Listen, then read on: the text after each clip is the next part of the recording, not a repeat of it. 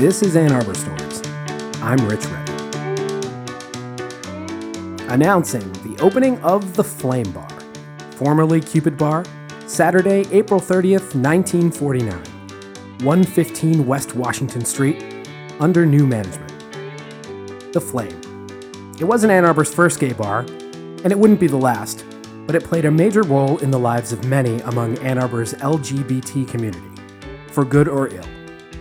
It started on April 30th, 1949, when Cupid Bar rebranded as the Flame Bar, turning a modestly popular downtown student watering hole into a slightly more popular downtown student watering hole. Neither the Cupid Bar nor the Flame started out as gay bars. Cupid started and the Flame continued to be a student hangout doing brisk business right off Main Street, next to Vogel's Lock and Safe, in the building currently occupied by Logan. The Flame wasn't anything special in those early days. Other than a giant painting of Custer's Last Stand behind the bar, the most memorable thing about it was bartender Harry Selios. Born Christos Passaportis, he served in the Greek Merchant Marine following World War II, visiting ports of call around the world. With two uncles in the United States, Christos arranged a 29-day shore leave to America in 1950 and paid a visit to his two relatives.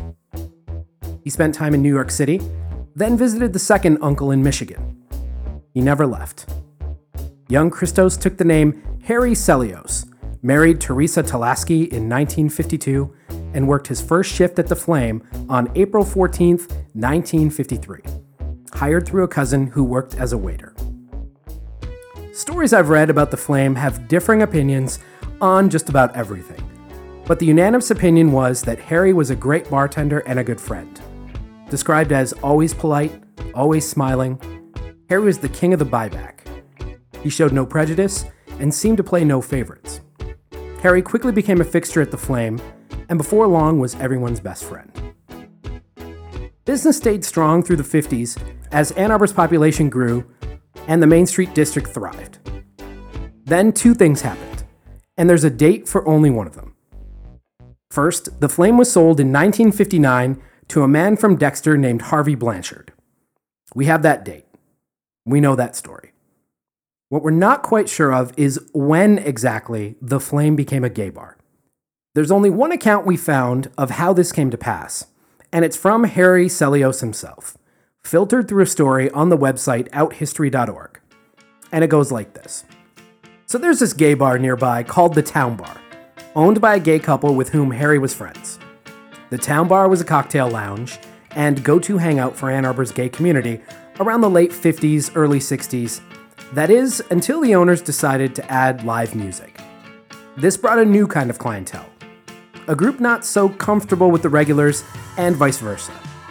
Fights broke out. The new live music atmosphere kind of sucked.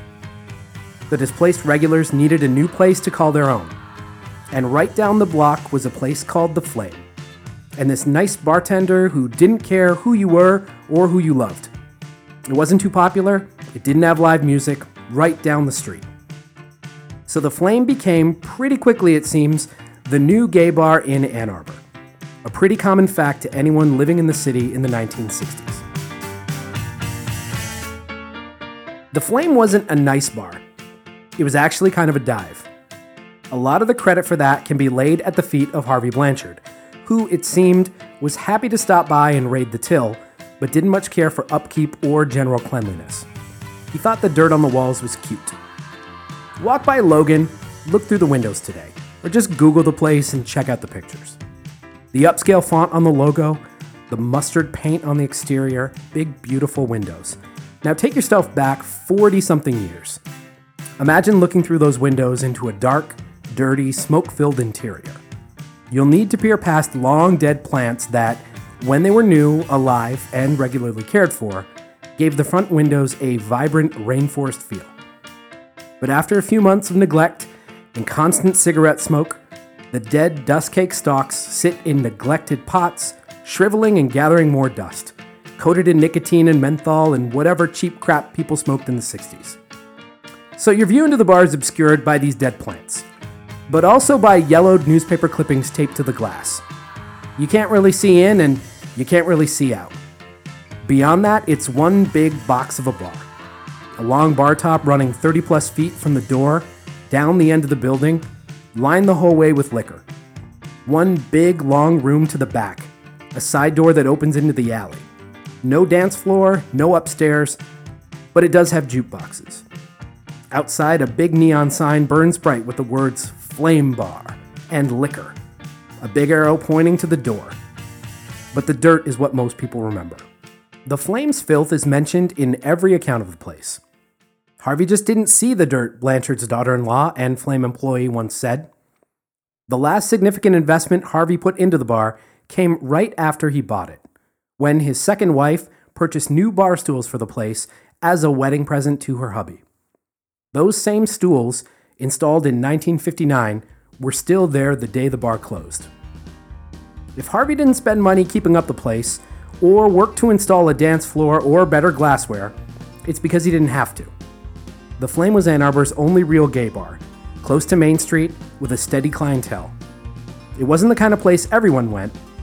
In the 50s and 60s, it catered more to adult gay men and women rather than students or professionals.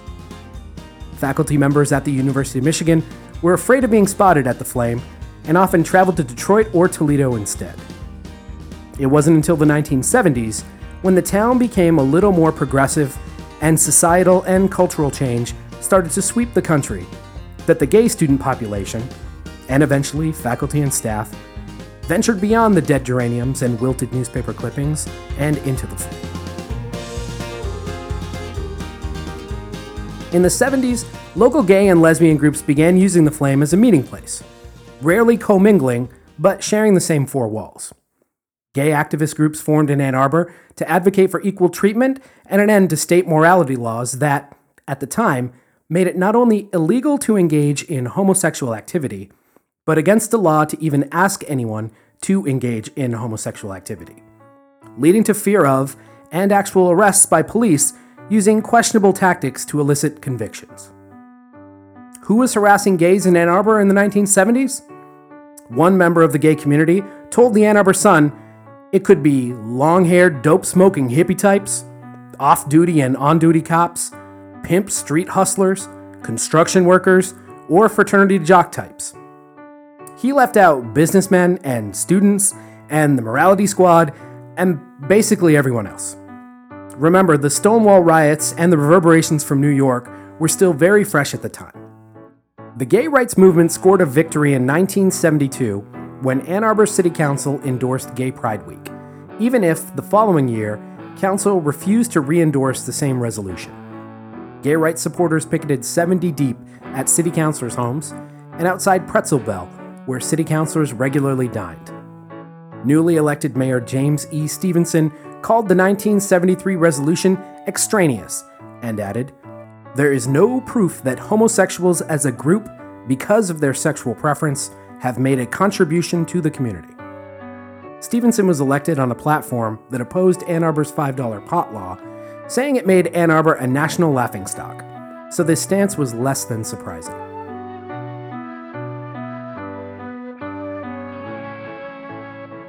The Flame was where you commiserated about Mayor Stevenson and City Council, or had a few drinks to ease the sting. That same year, 1973, a review of the Flame read, "The city's gay bar. There is no music there, but the drinks are relatively cheap." That's it. That was the review. Even Mr. Flood's party got 100 words.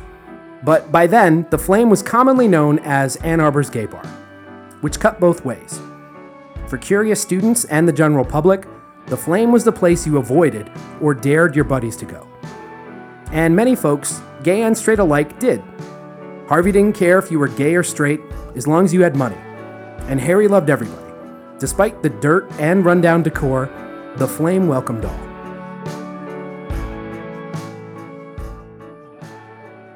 It didn't hurt that it also had a reputation for being friendly to underage drinkers, as well as having the last call in town. You could catch last call at the Del Rio, pop over to the Flame for at least one more. Some said it was also the only bar in Ann Arbor where you could light a joint and no one would say a thing. The Flame lived hard. Paint peeled, glasses broke and weren't replaced, and the dirt clung to the dirt clung to the dirt. Other gay bars sprung up, better bars really, with dance floors and DJs and dancing, good music and color. But they weren't the Flame. They didn't have Harry, or the split bar stools, or the splintering booths, or those dead plants. It was the golden age of the Flame.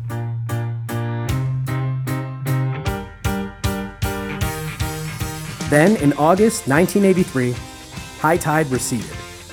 Owner Harvey Blanchard died of a massive stroke. Without its owner and in financial disarray, the bar closed while Harvey's estate tried desperately to sell. The estate wanted to dump the Flame as soon as legally possible. But it still took a year for paperwork to be signed and the doors to open once again. Former patrons and even Harry the bartender put together offer sheets, but the family sold to local businessman Andy Gulvezen. Flame regulars were disappointed. Andy had a good business reputation around town, but he had a good business reputation. Patrons of the Flame didn't care about business. They'd been family for 3 decades. Andy's first move was his smartest, creating a good working relationship with Harry. The pair got along well, and by the end of the 80s, Andy even went so far as to create 2 unique brews in Harry's honor, called Harry's Lager and Harry's Light, bottled at the Joseph Huber Brewing Company. For a time, Harry's was the only beer served at the Flame. Reviews ranged from, and I quote, disgusting, to, and I also quote, it sucks. But Andy also introduced changes that longtime Flame patrons didn't like. He fixed up the place, a bit, and added colored lights. Huge changes from the Harvey Blanchard era. People missed their dark and dirty home. Andy also talked about adding a dance floor. But that never happened. Instead, Gulvezen did the second most dramatic thing he could. In 1995, citing a lease squabble, Andy moved the Flame to a building he owned 1 block away at 112 West Liberty Street, the site of the former Gulvezen bar, Kitty O'Shea's, and where the current Alley Bar resides. Patrons barely had time to steal keepsakes. The Flame held a blowout in the old location on April 18, 1995, before immediately opening their doors at the new location. With Andy's crew moving things through the alley from the old bar to the new digs while the Flame was still open for business, the scene was apocalyptic. Local Jim Rees captured the scene for his blog. Quote, "The place had been going downhill in recent months. The windows were broken, the neon tubes removed from the sign. The individual jukebox control boxes at each booth disappeared a couple years ago.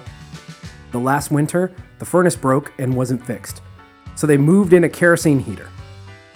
On the coldest nights, customers would huddle around the stove, laughing and drinking. Last week, the booths were removed. But last night, the place was jam-packed. There was cake, food, and beer, a drag queen beauty show, and an auction of memorabilia. There was a group of bartenders from the old town, waitresses from the Bella Ciao, and musicians from all over. As I sat at the bar chatting with a Fleetwood waitress, the beer bottles piled up, the staff not bothering to remove the empties." End quote. The last night on Washington Street was a chaotic affair. They pried the old booths from the floorboards and carted them to the new location, but not the dead plants, nor the wedding gift bar stools. The dirt stayed too, and whatever was behind it. And through the alley to Liberty Street went Harry and whatever patrons were willing to follow him. In April 1995, the new Flame opened its doors, but you can probably guess that it was never the same. That chemistry, that special magic of the old place on Washington, how can you recreate that? How can you carry that down the alley from Washington to Liberty? Harry retired 2 years later, and everyone showed up for one huge party to see him off. The next year, April 11th, 1998, Andy Gulvezen did the most dramatic thing he could, though maybe not the most surprising. The Flame served its final customer and closed its doors for good. Andy died on Valentine's Day 2010 of complications from a bone marrow transplant to treat a recurrence of leukemia. He lived a good life, and many credit him for making Main Street Ann Arbor what it is today. Harry Sulliwes died on June 16, 2015, at home with his family by his side. He was 85 and had poured drinks at the Flame for more than half his life. His memorial service was well attended. The Flame's demise wasn't Andy's fault. Well, maybe it was Andy's fault. The Flame just ran out of oxygen. It was replaced by Babs, which was replaced by Alley Bar, which under new management exists in the space today. For you nostalgic types, there's still a piece of the old Flame bar you can visit the next time you stop by Alley Bar for a pickleback. The booths. Those booths once nailed to the floor on 115 West Washington back in the 50s, 60s, 70s, 80s, and 90s. Those booths were moved to the new location and cut to fit the new floor plan.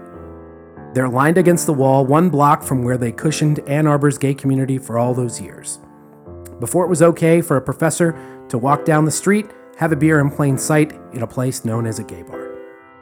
Those countless cold Ann Arbor winters and sticky Ann Arbor summers. Sit in those booths, face the street, look out the window. Sip your drink.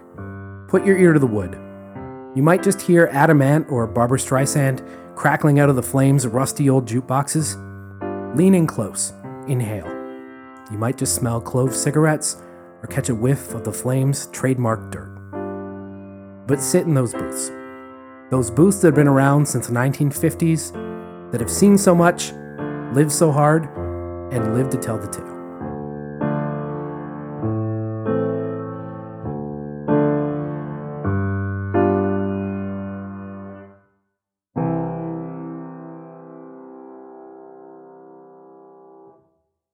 Before I let you go, a few notes about this episode. A huge debt of gratitude needs to be paid to OutHistory.com and Rostam Melsi and Brian Whitener. Their comprehensive history of the Flame was invaluable as a resource for getting a true picture of the origins of the Flame and the place it occupied in Ann Arbor during this tumultuous time in history.